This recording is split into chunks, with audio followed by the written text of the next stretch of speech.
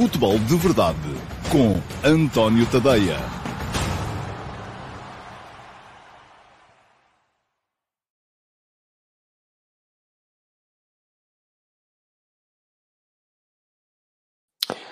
Ora então, muito boa tarde. Hoje é boa tarde a todos. Sejam muito bem-vindos à edição número 767 do Futebol de Verdade.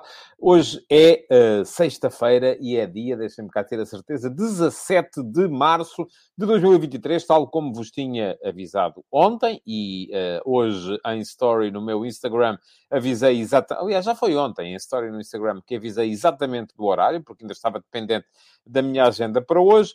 O Futebol de Verdade hoje aparece a uma hora diferente. Geralmente começa ao 12:30, de segunda a sexta-feira, aqui no meu canal de YouTube. Hoje não podia ser assim, porque ao 12:30 eu estava a gastar o meu latim na RTP3 a falar sobre a primeira lista de convocados de Roberto Martínez para a seleção de Portugal. Vou falar disso também aqui mais à frente, no programa de hoje, que é um programa com agenda cheia, mas com pouca gente. É normal, o pessoal que está habituado ao 12:30, muitos não sabiam, muitos não apareceram, muitos não se aperceberam, outros, se calhar, a esta hora não lhes dá jeito, mas a verdade é que o Futebol de Verdade mantém aqui o compromisso convosco. Hoje temos agenda cheia, tal como vos disse. Vamos ter Seleção Nacional. Vamos ter o Arsenal Sporting de ontem para desmontar aqui e vamos ter ainda, além disso, os sorteios da Liga dos Campeões e da Liga Europa, pelo menos da Liga Conferência. Não estou a contar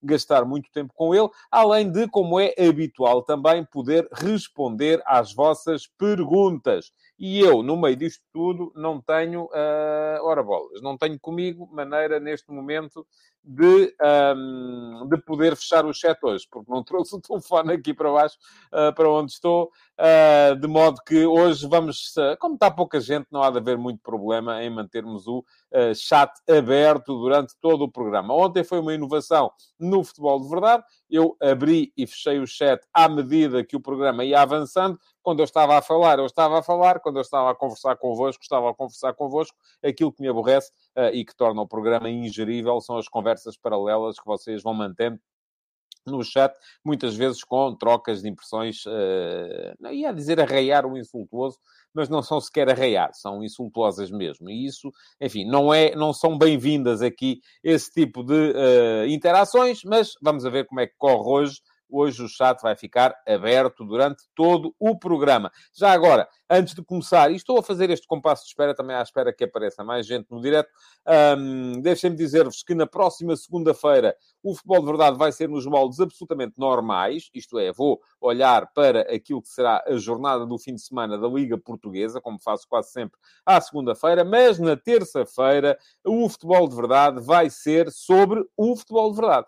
Vou apresentar-vos aqui os resultados do inquérito que vos foi feito a todos aqueles que são subscritores, mesmo que sejam gratuitos, do meu Substack, acerca do Futebol de Verdade, e vamos todos conversar sobre aquilo que podemos ou não fazer com este espaço que, conforme um de vocês sintetizava, já não sei se foi no Discord ou se foi aqui mesmo em comentários no YouTube, o programa é vosso, mas o canal é meu. Portanto, aqui tem que haver algo que sirva a todas as partes.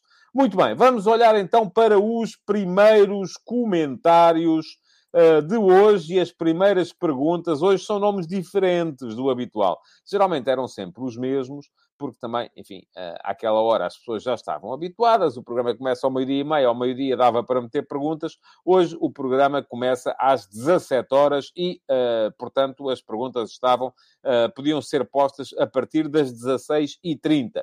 O primeiro a chegar hoje foi o Ricardo Rosa, que me deixa aqui duas perguntas às quais eu lhe vou dizer, Ricardo, que vou responder mais tarde. O sonho benfiquista está mais perto de uma final europeia depois deste sorteio? Vou responder mais tarde, porque é um dos assuntos do dia. Relativamente à convocatória, Florentino de fora não é um pouco descabido, dada a época que está a fazer? Também vou responder mais tarde, porque também é um dos assuntos do dia. Portanto, Ricardo, deixe-se ficar por aí, que no decorrer do programa vai ter a resposta às suas perguntas. Agora, o Filipe Oliveira traz-me aqui uma pergunta que eu, francamente, por acaso vi antes de começar o programa e, Filipe, nem que eu soubesse, que leituras sobre as ligas nórdicas e do Japão é que recomenda? Filipe, as mesmas que lhe recomendo sobre a Liga do Botsuana e a Liga da República Centro-Africana. Não conheço. Não conheço leituras sobre as ligas nórdicas e do Japão. Posso recomendar uma newsletter, já recomendei aqui uma vez, do meu amigo e ex-colega de trabalho, João Pedro Cordeiro, que tem uma newsletter chamada MOL. Creio que quer dizer perigo em, não sei se em sueco. Mas, enfim, o João Pedro há de explicar isso por lá. E ele tem uma newsletter para subscritores também. Creio que é gratuita. E sobre as ligas nórdicas. Sobre a Liga do Japão, francamente, não conheço rigorosamente nada, Filipe. Mas, olha, se quer saber mais sobre as ligas nórdicas, pode googlar João Pedro Cordeiro e MAL, M-A-L. É aquele lá com uma bolinha em cima, que eu não sei exatamente como é que se pode pronunciar em, creio que sueco. Mas dê por lá um salto. O João Pedro tem sempre conteúdos inovadores e diferentes do mainstream para quem quiser saber mais sobre o tema. De resto, não conheço mais, de facto. Rui Santos, bom dia. Boa tarde, aliás. Eu é que já estou tão rotinado a dizer bom dia que vai assim. Também vai ser para mais tarde esta resposta. Sorteio feliz para o Benfica. Acredita numa final com o Benfica presente? Mais tarde, Rui. Lá chegaremos, porque são perguntas relacionadas com um dos temas do dia. Portanto, mais tarde responder-lhe-ei. O Weasel 313 veio só desejar boa tarde. E o Badabing, não ouvia falar do Badabing desde o tempo dos Sopranos, diz, boa tarde, o Benfica tem uma eliminatória de 50-50 com o Inter, ou é mesmo o favorito? Melhor oportunidade nos últimos quase 20 anos de ter uma equipa portuguesa na final da Champions? Também lá está. Respondo mais tarde. Fiquem por aí. Se ficarem por aí, vão ter as respostas a todas as vossas perguntas. Mateus Bastos, boa tarde. Defesa da seleção com 3 defesas? Lá está. Mais tarde. Caramba! As perguntas são todas sobre os temas do dia. Posso dizer-lhe que é uma possibilidade muito séria, tendo em conta a lista que foi feita pelo Roberto Martínez. Mas mais tarde explicarei com mais detalhe. E, aliás, o Bruno Maldonado vai no mesmo sentido também. Vai Portugal jogar com 3 centrais e Mateus e Neves na seleção em vez de Florentino. Qual a sua opinião? Mais tarde. Lá chegaremos. Para perceber. E a última leitura que vou ter aqui hoje é esta do Carlos Ferreira, que considera vergonhosa a convocatória de Martínez. Homem, vergonha é roubar e ser apanhado. Não, estamos com calma. Não tem a coragem de convocar apenas 23 jogadores. Se calhar não é uma questão de coragem, é porque ele não quis. Essa ideia que nós temos, quando os outros pensam de maneira diferente da nossa, é porque não têm a nossa coragem. Não têm uma maneira de ver diferente. Não convocar Florentino e Pote é uma desgraça. Pronto, lá está. O homem achou que devia fazer de maneira diferente. 6 centrais, mesmo jogando com 3, convocar 6 é um abuso. Portanto, Carlos, está tudo mal. Calculo que o Carlos também achasse que tudo aquilo que o Fernando Santos fazia também estava sempre mal. E, portanto, agora o Roberto Martínez também está sempre mal. O Carlos consegue encarnar aquilo que nós dizemos sempre, é que em cada um de nós há um selecionador. E eu acho que isso é perfeitamente legítimo, não é? É cada um de nós ter uma ideia para a seleção nacional. Cada um de nós faria uma lista seguramente diferente. A minha também não seria esta. Aliás, eu costumo fazer, sempre antes dos campeonatos da Europa e do mundo, costumo fazer uma lista com os meus 26, para depois poder confrontá-la e compará-la com a lista que é feita pelo selecionador nacional, e os nomes nunca são coincidentes. Agora, uma coisa é eu achar, eu levava este, o homem leva aquilo, outra coisa é eu de repente chegar aqui e dizer que isto é uma vergonha, que é uma desgraça e que ele não tem coragem. Isso não é uma questão de coragem, Carlos. É uma questão de pensar de maneira diferente da sua e da minha, porque eu também provavelmente chamaria outros nomes. Tento é sempre olhar para as decisões que os outros tomam e tentar perceber o racional, tentar perceber o que está por trás de cada decisão. Muito bem, vamos lá. Tentar perceber se mesmo com o chat aberto, o que é que temos aqui? Vamos lá ver. Ora, diz aqui o Daniel Henriques que mal é golo em dinamarquês. Pois, eu achava que era ou golo ou baliza ou uma coisa assim. Pensava que era em sueco. Afinal, é em dinamarquês. Ora, o que é que temos aqui mais? Tal. Conversa sobre isto. Aquilo que estivemos a dizer. Muita gente a dizer que está na hora do lanche. E o gajo da Alfama diz, LOL, não pode responder a nenhuma pergunta. Posso, vou responder depois. Porque se eu lhes começo a responder agora, fico sem assunto para o programa. E depois não há programa e vamos todos embora. Respondo agora e depois acabou-se. Pronto, tchau, tchau. Bom fim de semana a todos. Era isso? Não me parece que fosse essa a melhor maneira. Tenho aqui os meus temas do dia alinhados. Geralmente as perguntas do dia não são relativas aos temas do dia e por isso mesmo, diz aqui o Daniel Henriques, diga uma pergunta à qual pode responder todas. Vou responder a todas durante o programa.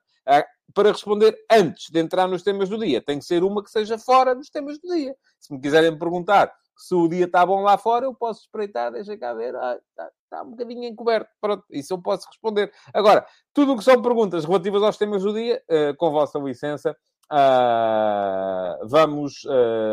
vou responder-vos na altura certa, que é quando chegar aos temas do dia. Bom, antes disso, temos aqui uma pergunta do Ruben Faria.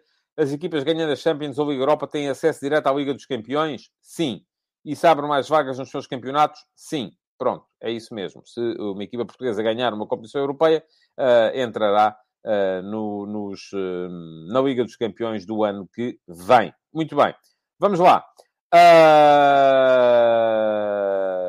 Vamos à pergunta na MUS para hoje. E esta, sim, é sempre fora dos temas habituais do dia. Antes de lá chegarmos, quero só lembrar-vos, e vou colocar aqui a passar em rodapé o endereço do meu Substack. É tadeia.substack.com. Está a passar aqui em baixo e vou deixar, aqui deste lado. Aqui em cima também, um link na emissão gravada para poderem fazer a subscrição.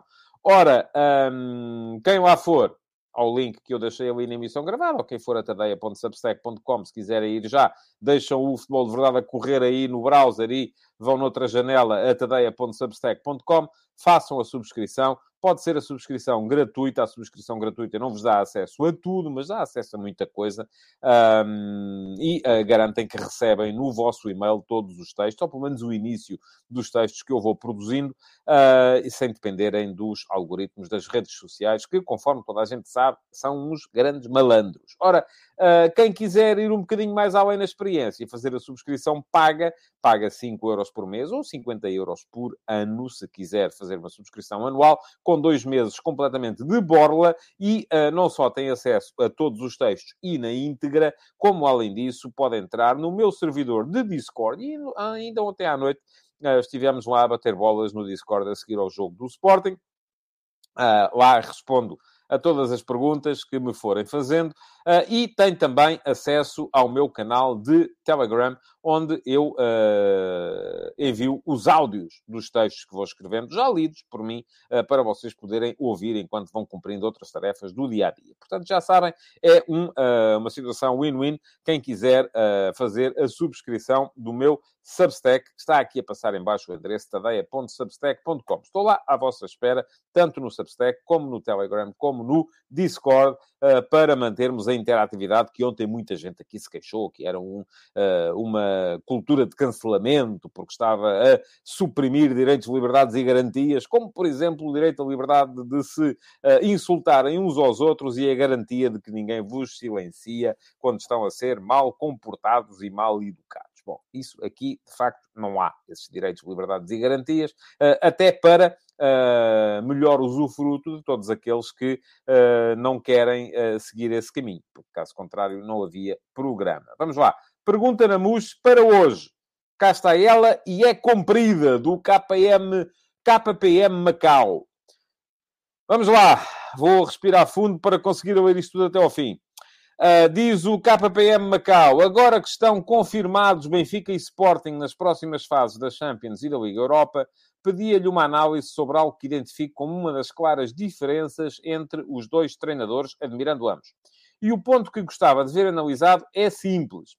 Os jogadores de Roger Schmidt, regra geral, a não ser que lesões a tal obriguem, têm posições muito definidas na estratégia. Florentino joga nos dois médios que saem, os laterais são laterais, Rafa atrás do ponta de lança, os centrais jogam no seu lado pré-definido, etc. Pequenas exceções são a polivalência de Orsnes ou o posicionamento de Neres, ultimamente. Já Ruben Amorim tanto opta por ter Reis a central ou a lateral, Pote à frente ou atrás, Nuno Santos pode ser pensado para a frente, os centrais trocam de lugar, joga com ou sem ponta de lança típico, etc. Isto é porquê? Maior limitação do plantel do Sporting? Também. Ideia de jogo de Ruben Amorim que considera que essa surpresa / polivalência pode desmontar os adversários? Sim. E os adversários? Qual abordagem preferirão? E haverá alguma ligação direta entre isso e as aspirações de cada um? Isso já não me parece. Um abraço para si também, KPM Macau. A pergunta é longa, é comprida, mas é boa. E por isso mesmo foi escolhida como pergunta na MUS de hoje. Vocês, para terem a vossa pergunta escolhida como pergunta na MUS, o que é que têm que fazer? Primeiro, subscrever o meu canal de YouTube. E fica aqui o link para poderem vir a fazê-lo. Depois de subscreverem o canal de YouTube, é só ativarem as notificações. Clicar em cima do sino para ativar as notificações. Por fim, é ainda irem à emissão gravada do último Futebol de Verdade, portanto, neste caso, o de hoje, quando o programa acabar, e na caixa de comentários deixarem lá perguntas. Eu depois, antes de começar a emissão seguinte, vou escolher uma dessas perguntas como pergunta na MUS e, porque tenho mais tempo para a preparar, respondo aqui com mais algum detalhe. Ora, muito bem. Para responder à sua pergunta, o que é que eu lhe posso dizer sobre este tema? Eu acho que algumas das razões já as identificou na pergunta. De facto, o plantel do Benfica tem mais soluções, é mais extenso, e isso explica, por exemplo, a questão... Eu creio que nunca, por uma questão estratégica, o Ruben Amorim colocou o Pedro Gonçalves a jogar a meio campo. Foi sempre por uma questão de não ter alternativas. O Sporting, basicamente, neste momento, com a saída de Mateus Nunes, com a lesão de Daniel Bragança, tem dois médios, com os quais o treinador conta a 100%, que são o Manuel Ugarte e o Idemassa Morita. Portanto, além destes dois médios, há o Alexandrópolos, há o Mateus Fernandes, há o Tanlongo, há o Dário Essugo, mas são jogadores que não estão assim tão rotinados e que não são ainda soluções vistas pelo treinador como soluções de primeira equipa e, portanto, sempre que faltam ou o Morita ou o Ugarte, o que acontece é que o Pedro Gonçalves baixa para a zona de meio campo. Mas isso tem a ver, do meu ponto de vista, exclusivamente com uma questão de exiguidade e falta de opções, falta de alternativas. Agora, há muitas outras alterações que o Ruben Amorim faz que têm a ver, sobretudo, com questões estratégicas, sim. E isto, do meu ponto de vista, tem a ver com uma outra questão, que é a habituação dos adversários a uma determinada forma de jogar. O Benfica, do Roger Schmidt, começou a jogar, ou começou a mostrar-se esta época. Está um bocadinho naquele patamar em que estava o primeiro Sporting de Ruben Amorim, aquele que foi campeão em 2021. 2020-21. Ora, por isso mesmo, nessa altura, o Sporting também não mudava muito. Era quase sempre igual. Era Porro lateral direito, era Nuno Mendes lateral esquerdo, os centrais eram Gonçalo Inácio à direita, eu até sei a equipa de cor ainda, estão a ver? O Coates e o Fedal à esquerda, meio campo, Palhinha, João Mário e depois na frente Pedro Gonçalves, primeiro Tiago Tomás, depois Paulinho e por fim, mais sobre a esquerda, o Nuno Santos. Portanto, era esta a equipa, não mudava, era sempre igual. Porquê? Porque os adversários ainda não tinham percebido qual era a melhor maneira de a defrontar. Assim está hoje o Benfica do Roger Schmidt. Pergunta-me aqui o Josias Martínez Cardoso se eu concordo que os jogadores do Benfica são estáticos. Eu creio que o sentido da pergunta não era esse, Josias. Não era são estáticos. Não há assim tanta alteração estratégica como há no Sporting. No Sporting, de facto, o Mateus Reis aparece como central ou como ala. São funções muito diferentes.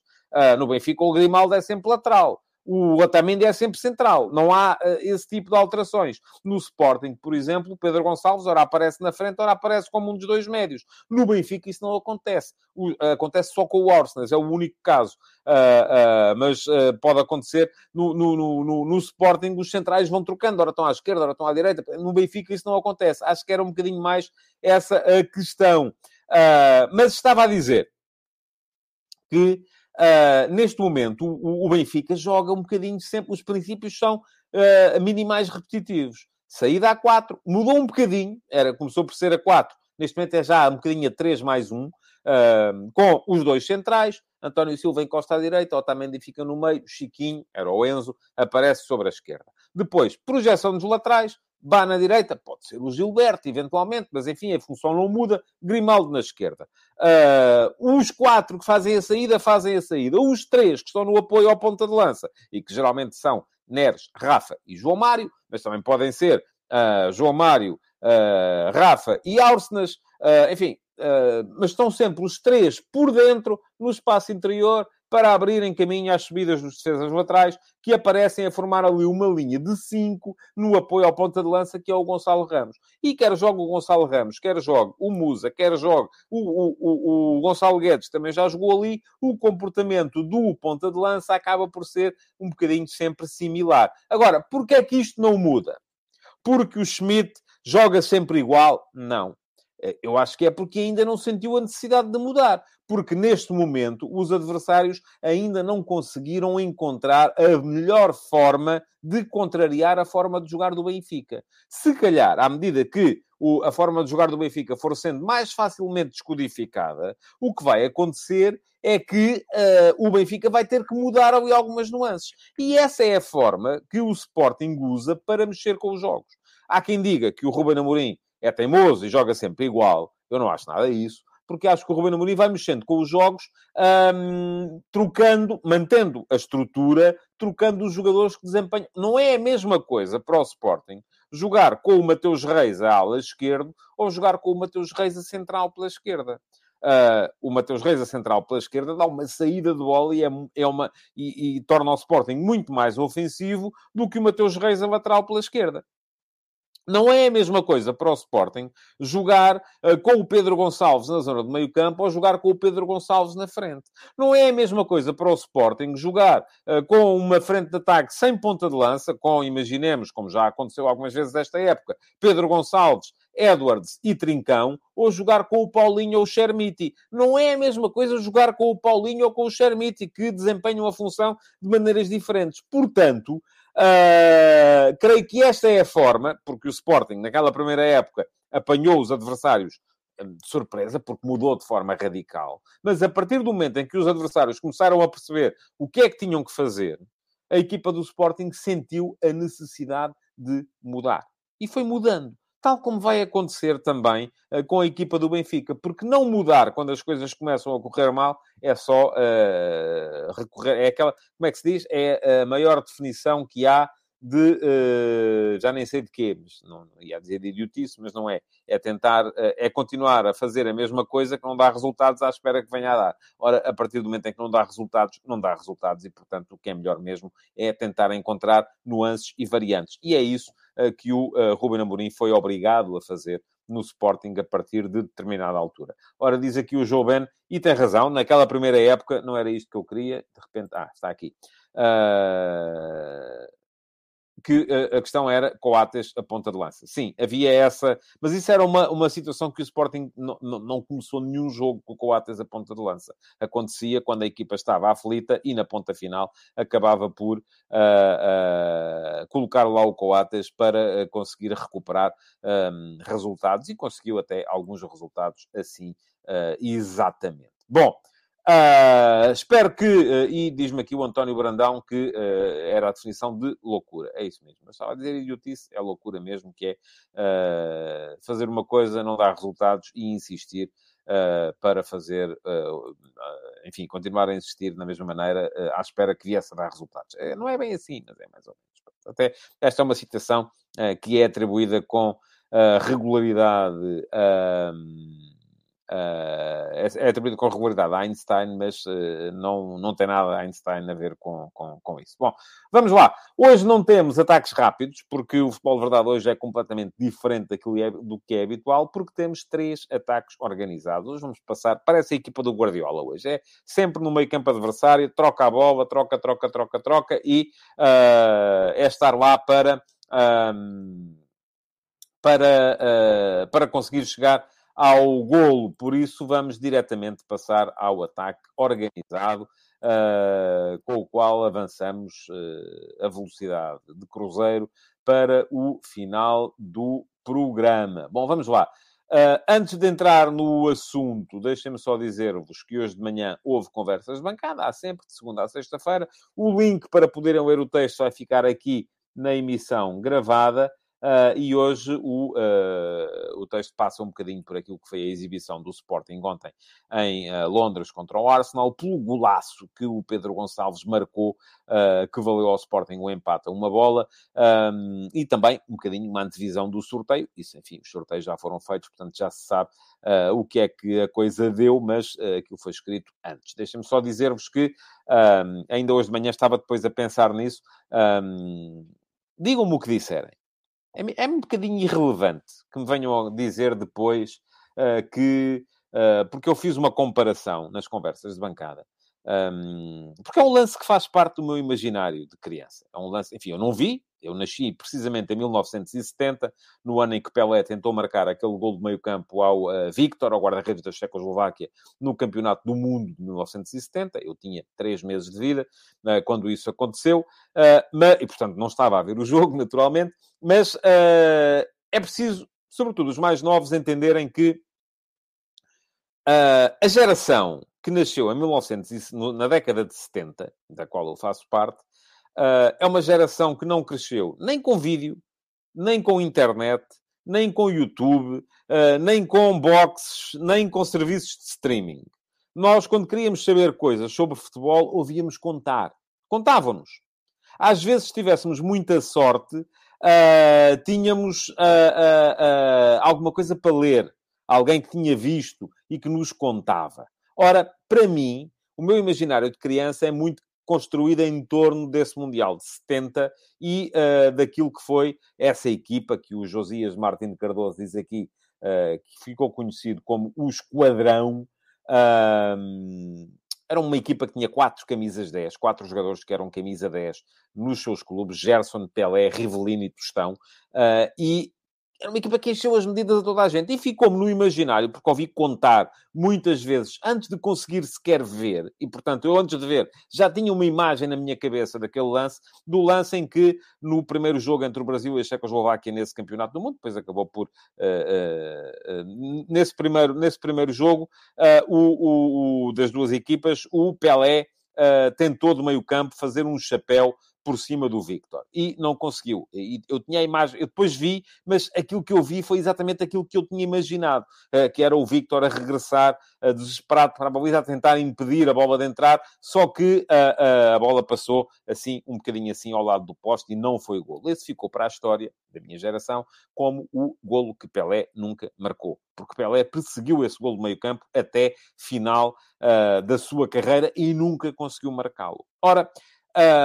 fiz a comparação entre aquilo que foi o gol do Pedro Gonçalves ontem e esse lance do Pelé. Não comparei os jogadores. Em nenhum momento me passou pela cabeça dizer que o Pedro Gonçalves tem no futebol mundial o nível, a importância ou a influência que teve o Pelé. Mas é claro que isto já serviu para muita gente vir imediatamente dizer não, mas já estás tu a comparar, mas como é que é possível? E tal, não sei o quê. Bom, ao mesmo tempo, não fui dizer, nem me interessa que o Pedro Gonçalves tenha feito um gol que nunca ninguém tinha feito na vida, porque apareceu alguém e dissesse, mas o Chique também marcou assim.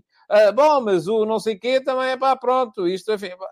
Podem querer convencer-me do que quiserem. Aquele lance nunca será um lance corriqueiro. Aquele gol do Pedro Gonçalves é um golaço. Mas um golaço que levanta qualquer um que esteja bem intencionado da cadeira. Quem não viu, vá ver. É um remate no meio campo, um chapéu, a bola a entrar exatamente no único bocadinho que podia entrar, porque o Ramsdale recuou até onde podia recuar.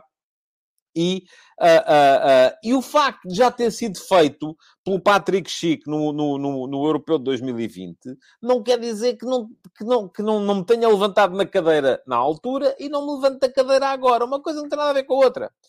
Pronto, mas isto... e diz-me aqui isto só... Eu tenho esta... Ora, deixem cá ver onde é... Não, era isto. Vão caindo comentários e eu estou aqui com alguma lentidão. Espero que a emissão esteja a chegar bem até vocês. Diz o João Ferreira, mas interessa o que essa gente pensa? Não interessa. Eu é que tenho esta mania de me querer justificar e, enfim, é a minha parte da terapia também, é um bocado isso. Porque, lá está, eu tinha dito e mantenho, e, aliás, desafio qualquer um a provar que eu tenha dito antes do jogo que ia ser muito difícil ao Sporting conseguir apurar-se perante o Arsenal ontem. Ontem aqui no Futebol de Verdade, dei 10% de hipótese ao Sporting passar. E houve muita gente aí que disse 10%, tanto! Mas como é que é possível? Porque o Arsenal e tal sempre estou fora, uma equipa muito melhor, mais poderosa. Eu disse, está bem, 10%. Vai ser muito complicado. A verdade é que o Sporting passou e passou com inteiro merecimento. Que me desculpa aí o João Moreno, que já vi que já aí está, e que é, além de adepto do Benfica, é adepto do Arsenal, mas a verdade é que passou com inteiro merecimento. Aquilo que vimos do Sporting ontem, perante uma equipa do Arsenal, que sim, começou com, ainda assim, alguns jogadores não habitualmente titulares. Mas foi um 11 mais próximo do 11 titular do que tinha sido o 11 da primeira mão. Acabou por meter em campo todos os titulares na partida de ontem. Entraram todos. Entrou o Odegaard, entrou enfim, já tinha começado o Gabriel Jesus, entrou o Partey, entrou o Saka, entraram todos. Todos. E mesmo assim, aquilo que vimos foi uma equipa do Sporting que foi superior, nos 90 minutos, foi superior durante mais tempo do que foi a equipa do Arsenal. E o Sporting também tinha ausências, tal como também teve no jogo da primeira mão. O Sporting não tinha o Coates, o Sporting não tinha o Morita, o Sporting, na primeira mão, também não teve o Ugarte, e além de que é preciso não nos esquecermos de uma coisa muito simples. É que, e eu expliquei isto aqui na semana passada, faz hoje 8 dias precisamente, a partir do momento em que uma equipa como o Arsenal joga a Premier League, tem as receitas da Premier League, que são muito superiores às receitas do Campeonato Português, e opta por poupar jogadores em jogos da Liga Europa para poder centrar-se na Premier League, então tem que ter, como tem mais receita, tem que ter mais meios, um plantel superior para poder jogar contra equipas que não têm as receitas da Premier League e, por isso mesmo, têm menos jogadores. Portanto, o futebol acaba por encontrar uma maneira de equilibrar as coisas. E foi isso que aconteceu. Ora, o que é que se viu do Sporting ontem? Eu tinha dito ontem também que o Sporting tinha duas batalhas pela frente. Uma delas era a batalha mental e a outra era a batalha estratégica. Aquilo que se pode dizer, depois de ver o jogo, é que o Sporting ganhou as duas. E atenção, aqui não quer dizer que tenha ganho ao adversário. Ganhou a si próprio. A batalha mental era uma batalha consigo mesmo. E o Sporting conseguiu ganhar essa batalha a si próprio. Porquê? Porque a equipa entrou personalizada, com bola, no meio-campo do adversário. Aquilo que vimos nos primeiros 15, 20 minutos foi o Sporting a mandar no jogo. O Sporting a deitar o ritmo do jogo. O Sporting a jogar dentro do meio-campo do Arsenal. O Arsenal com dificuldades para ter a bola. E nesse período, esse período acaba com o primeiro remate que o Arsenal faz, salvo erro defendido pelo Adam, ou que vai ao lado, já nem sei, e logo a seguir, no segundo remate, o Arsenal faz golo. A partir daí, o Sporting tremeu de facto um bocadinho. Tremeu um bocadinho até perto do intervalo, voltou a pegar no jogo ao intervalo. Pergunta aqui o João Spínola qual foi o índice XG, já lá vou. Posso dizer-lhe que até aos 90 minutos o índice XG do Sporting era superior ao do Arsenal. E o índice XG, para quem não sabe, é o índice de golos esperados. É o total de golos que cada equipa poderia ou deveria ter marcado em média com as situações que foi criando. Até ao final dos 90 minutos era o Sporting que estava à frente. No prolongamento, de facto, mas já lá chegamos, o Arsenal foi muito melhor. A segunda parte é do Sporting. O Sporting vem do intervalo a perder, pega no jogo outra vez e consegue não só fazer aquele golaço do Pedro Gonçalves, como depois ter a melhor situação no lance em que o Gaio deixa o Edwards na cara do Ramsdale, mas o Edwards chuta contra a cara, precisamente, do Ramsdale e a bola foi para canto. Podia o Sporting aí ter feito 2-1, poderia também ter sido punido, como foi em Alvalade, quando Paulinho falhou um lance semelhante na altura na cara do Matt Turner, que foi o guarda-redes que jogou na primeira mão, mas acabou por isso não acontecer. O jogo chegou ao final dos 90 minutos com 1-1. No prolongamento, sim, notou-se que a equipa do Sporting já tinha acabado. E porquê? Porque, de facto, o Sporting não está habituado, como eu creio que nenhuma equipa da Liga Portuguesa estará, a fazer jogos naquele ritmo a que estão habituados a jogar as equipas da Premier League. E 120 minutos acabaram por ser demasiado para as duas equipas. Para o Sporting, perdão, porque o Arsenal estava de facto mais, até porque o Arsenal tinha rodado mais. Agora, pergunta aqui o Filipe Oliveira se é uma questão de falta de banco. Sim, é uma questão de falta de banco. Obviamente, as soluções que o Sporting tinha no banco não eram tão fortes como aquelas que estavam dentro de campo. Daí que também o Ruben Amorim tenha optado por retardar as substituições. Como é que o Sporting jogou? Notou-se ali alguma diferença naquilo que era, por exemplo, a estratégia que o Sporting utilizou, por exemplo, para ganhar ao Tottenham, em Alvalade. Porquê? Porque mantendo a saída baixa, e a saída baixa, também já expliquei aqui, que tem muito a ver com a necessidade de atrair a linha de pressão, a primeira linha de pressão do adversário, para encontrar espaço atrás dela, o Sporting deixou de ter um jogador capaz de depois meter o 1 para 1, como tinha o Porro. O que o Sporting fazia era, saída baixa, mais perto da linha de fundo possível, o Porro aparecia 1 para 1 com o adversário, ganhava esse 1 para 1 e conseguia ligar o jogo imediatamente ou no Edwards ou no Paulinho, permitindo que o Sporting entrasse na frente com condições para criar desequilíbrios. Esse jogador que ganha 1 para 1 não existe no plantel neste momento do Sporting. Não existe. Mas o Sporting manteve a saída baixa, só que na primeira parte, sobretudo, depois acabava por chutar a bola, depois de atrair, acabava por chutar muito sem critério e a partir de determinada altura deixou de haver a capacidade física para, se a primeira bola era discutida pelo Paulinho, para o Ugarte chegar para ganhar a segunda bola. Nesse final de primeira parte, o Sporting sofreu por causa disso. Na segunda parte, corrigiu, passou a tentar ligar mais pelo chão, conseguiu ligar melhor e acabou por mandar no campo durante esse período. Muito bem os três de trás. Acho que o Sporting tem ali uma tripla de futuro, assim consiga manter aqueles três jogadores, e vamos a ver o que é que acontece no mercado de verão, sendo que o Gonçalo Inácio tem 21 anos e o Diomande tem 19. O Santos Justo é um bocadinho mais velho, mas creio que tem 24, portanto também é jogador de futuro, e também não sei se alguém pagará mais por ele do que aquilo que o Sporting pagou, até porque é um jogador com um histórico de lesões complicado de o valorizar no mercado.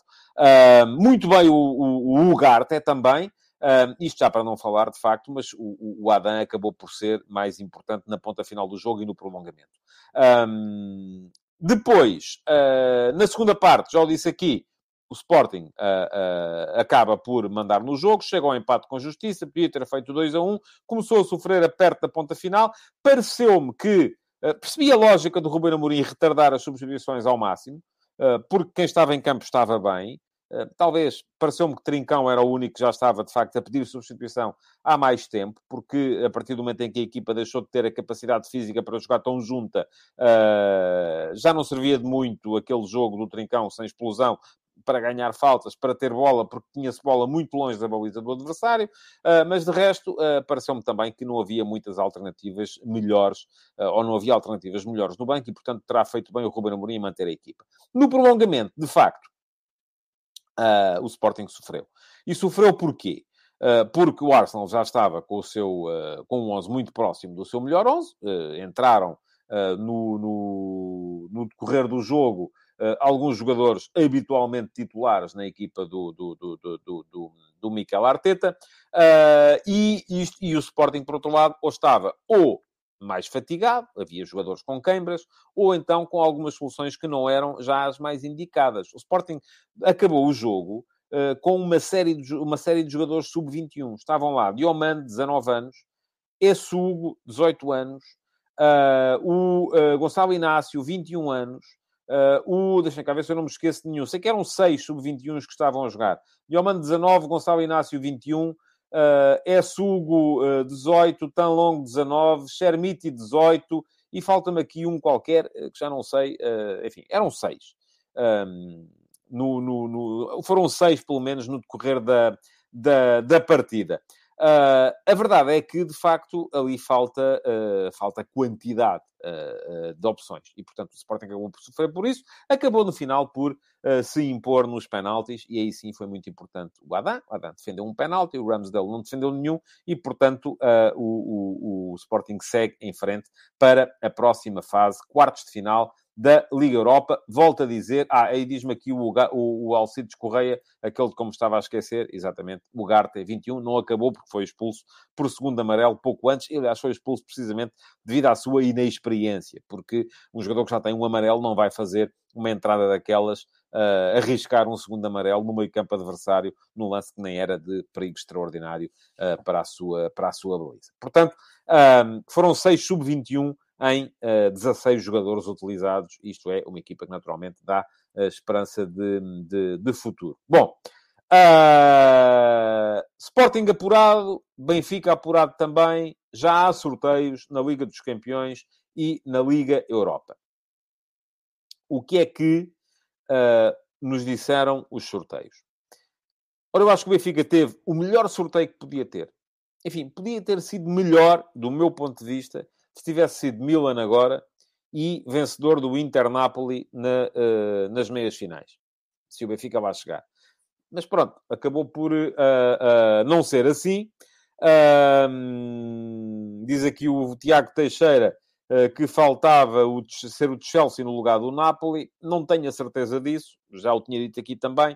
Acho que entre o Chelsea e o Napoli, aquilo que... Enfim, uma equipa está muito bem, a outra não está assim tão bem. Mas eu acho que o Chelsea tem muita margem de crescimento e o Napoli tem muita margem de enfraquecimento. Vamos a ver se acontece ou não. Mas, de facto, foi o melhor sorteio que podia acontecer ao Benfica. Porquê?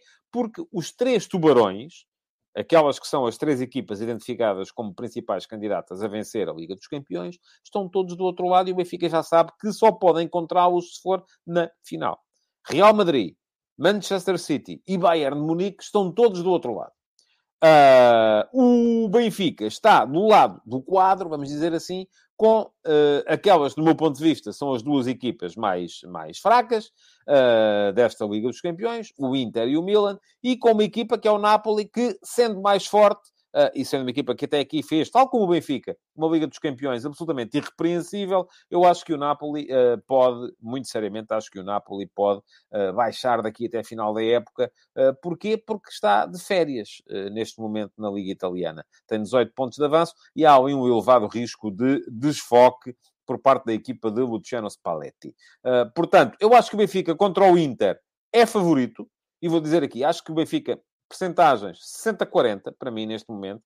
O Inter tem uma equipa, do ponto de vista individual, que me parece muito forte, mas que, do ponto de vista coletivo, não me parece de todo...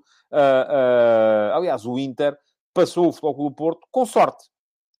Diz aqui o João Spínola que o Nápoles pode baixar e o Benfica vai ser sempre a subir. Não foi isso que eu disse. Eu não estou aqui a focar-me no rendimento das nossas equipas. Estou a focar-me no rendimento dos outros. E atenção, o Nápoles pode baixar, mas também pode não baixar. Eu acho é que o Nápoles está neste momento numa... Eu também acho que o Benfica está muito próximo do máximo daquilo que pode render. E a questão é, o Benfica de hoje ganharia ao Nápoles de hoje? Talvez. Acho que seria coisa para 50-50. Daqui por mês e meio, vamos ver o que é que pode eventualmente vir a acontecer, porque ainda falta esse tempo todo e já se sabe que nestas competições só se saberá o momento das... Cada equipa entra na eliminatória completamente a zeros. Mas o Inter, diz aqui o João Moreno, que nem sabe como é que eliminou o Futebol Clube do Porto.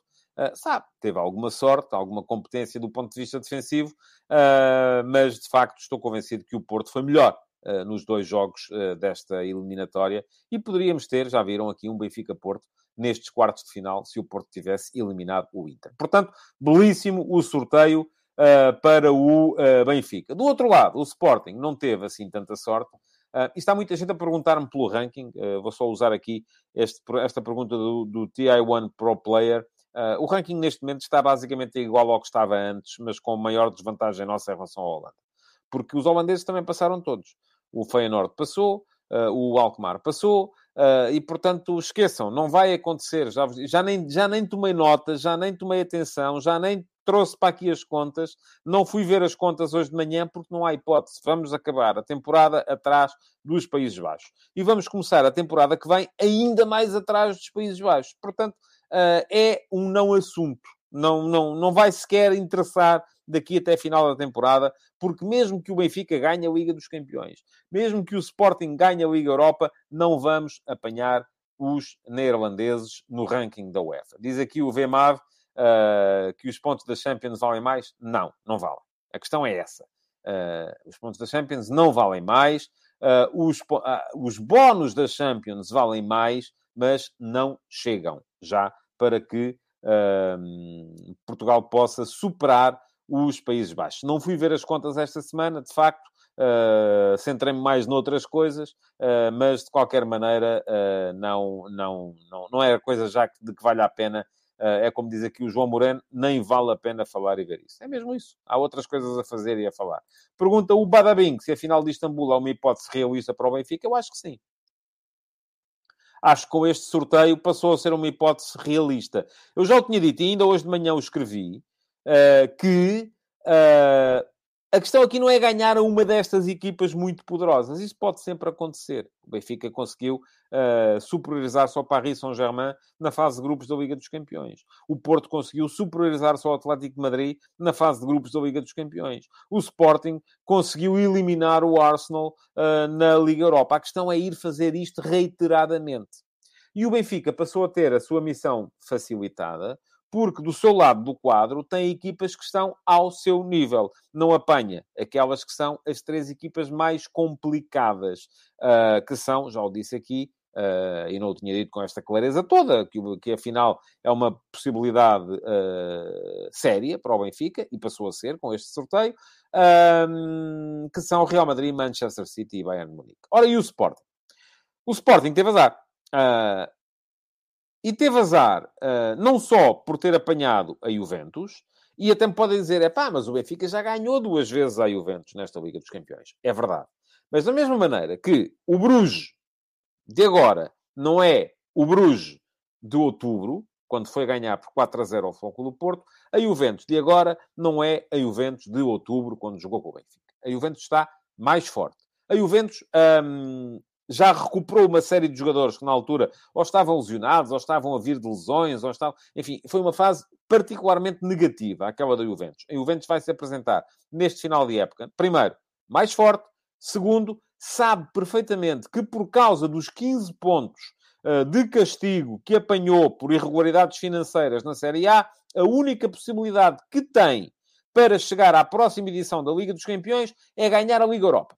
Isto significa o quê? Foco máximo na Liga Europa por parte da Juventus. Diz aqui o Mani Calavera que a Juventus só pode salvar a época com a Liga Europa. Nem é tanto salvar a época, é assegurar que está na próxima Liga dos Campeões. E isso é muito importante. Segunda questão. A Juventus, não fossem os 15 pontos de penalização que teve pelas tais irregularidades financeiras, seria neste momento segunda classificada da Série A. Portanto, parece-me que é a seguir ao Nápoles, a equipa mais forte de Itália neste momento. Agora, é possível para o Sporting? É. A Juventus já foi derrotada 2 vezes pelo Benfica este ano. A Juventus foi eliminada pelo Flóculo do Porto há 2 anos, e assim dará a equipa com o Cristiano Ronaldo e por aí afora. E, portanto, é possível. Agora, qual é que é o problema também para o Sporting? Além deste foco máximo da Juventus na Liga Europa, é que a seguir o Sporting apanha com o vencedor, se passar a Juventus, apanha com o vencedor do Manchester United de Sevilha. E ao Sporting aconteceu um bocadinho o contrário daquilo que aconteceu ao Benfica, que é, apanhou do seu lado do quadro aquelas que, do meu ponto de vista, são as 2 equipas mais fortes desta Liga Europa, que são precisamente a Juventus e o Manchester United, as que sobram. E atenção ao Sevilha, que, enfim, não está bem na Liga Espanhola, mas é uma equipa que tem um histórico complicado e muito forte nesta competição. Do outro lado, Leverkusen, parecia uma equipa mais acessível. São Gilloise, parecia uma equipa mais acessível. Enfim, mais cuidado, do meu ponto de vista, com Feyenoord e Roma. A Roma por causa do seu poderio defensivo, o Feyenoord por causa do seu poderio ofensivo. Mas parece muito mais complicado o papel do Sporting. Eu diria, percentagens, Benfica e Inter, 60-40 a favor do Benfica, Juventus Sporting, se calhar de 70-30 a favor da Juventus. Mas, de qualquer maneira, é perfeitamente possível tanto o Benfica como o Sporting passem esta eliminatória. Estamos a chegar aos 50 minutos. Falta falar aqui da convocatória de Roberto Martínez para a Seleção Nacional. E deixem-me só dizer-vos que amanhã, no último passe, no meu Substack, vamos ter um texto extenso de opinião sobre esta primeira convocatória de Roberto Martínez para a Seleção Portuguesa. Só para vos dizer, a convocatória tem praticamente 0 alterações.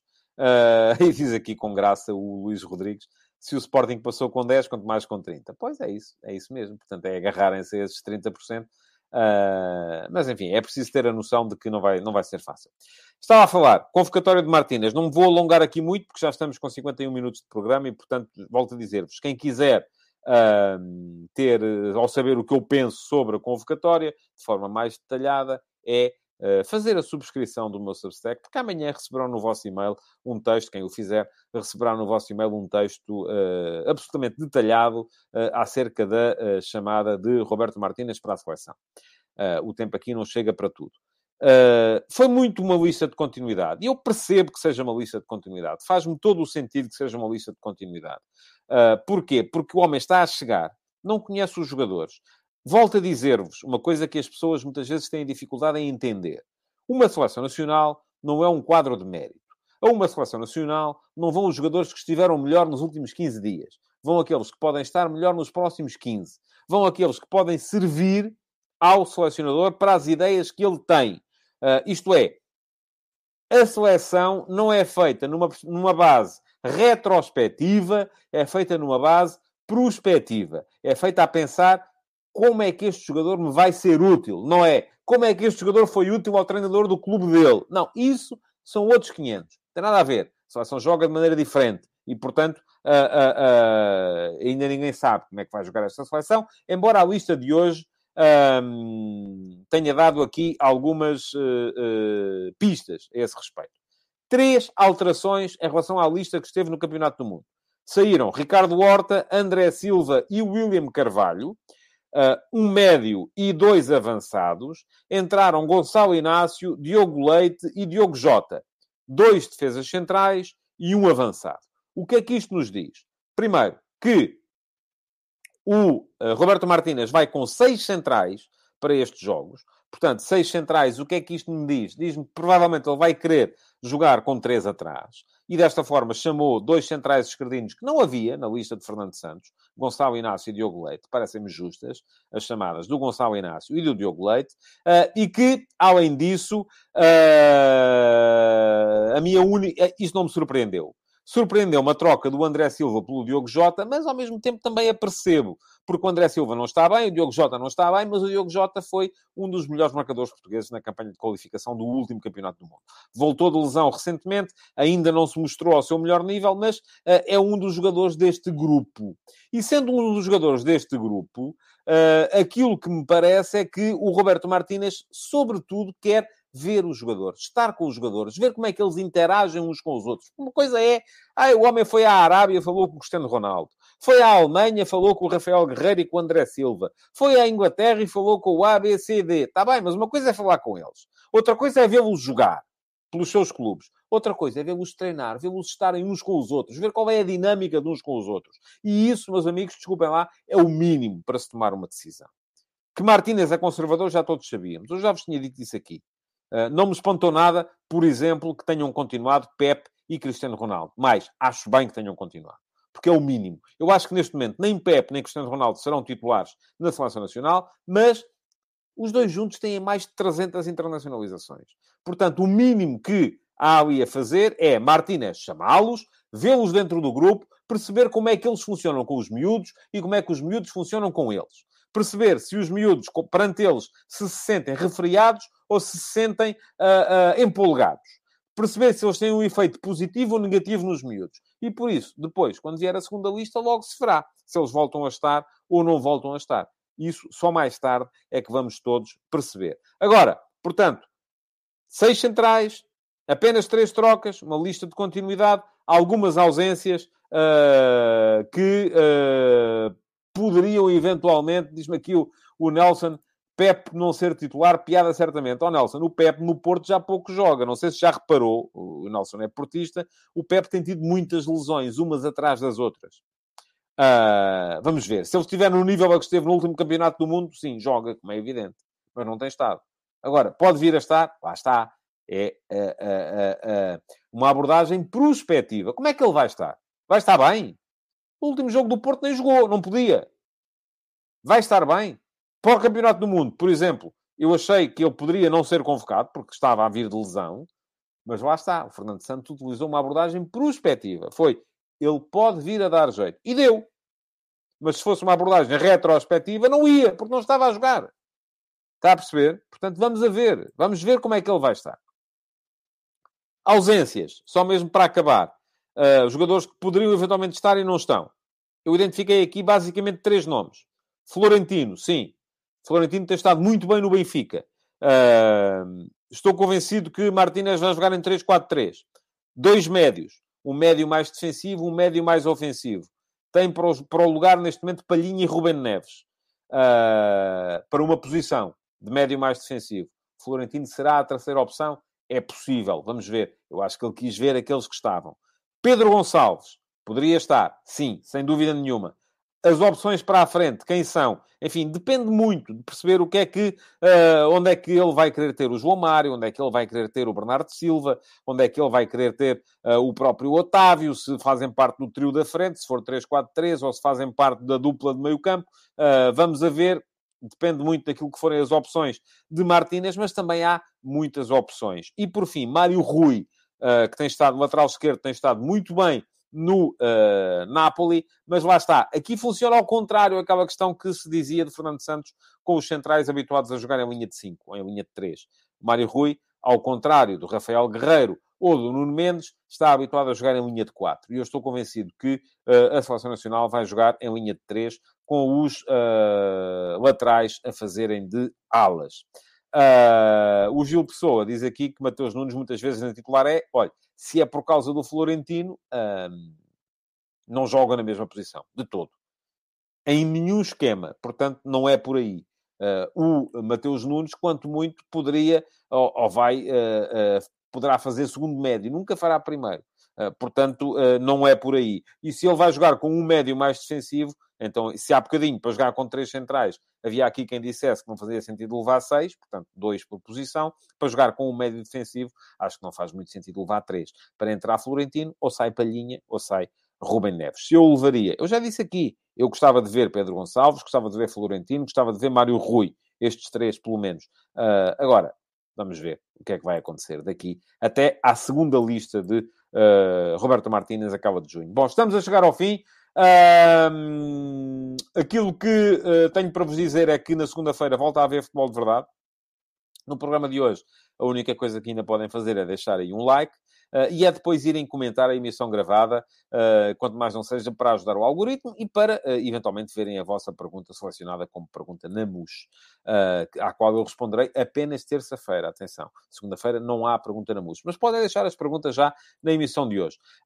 De resto, já sabem como é que vai ser. Segunda-feira temos futebol de verdade para rever a jornada de fim de semana do futebol português e na terça temos futebol de verdade para falar do futebol de verdade.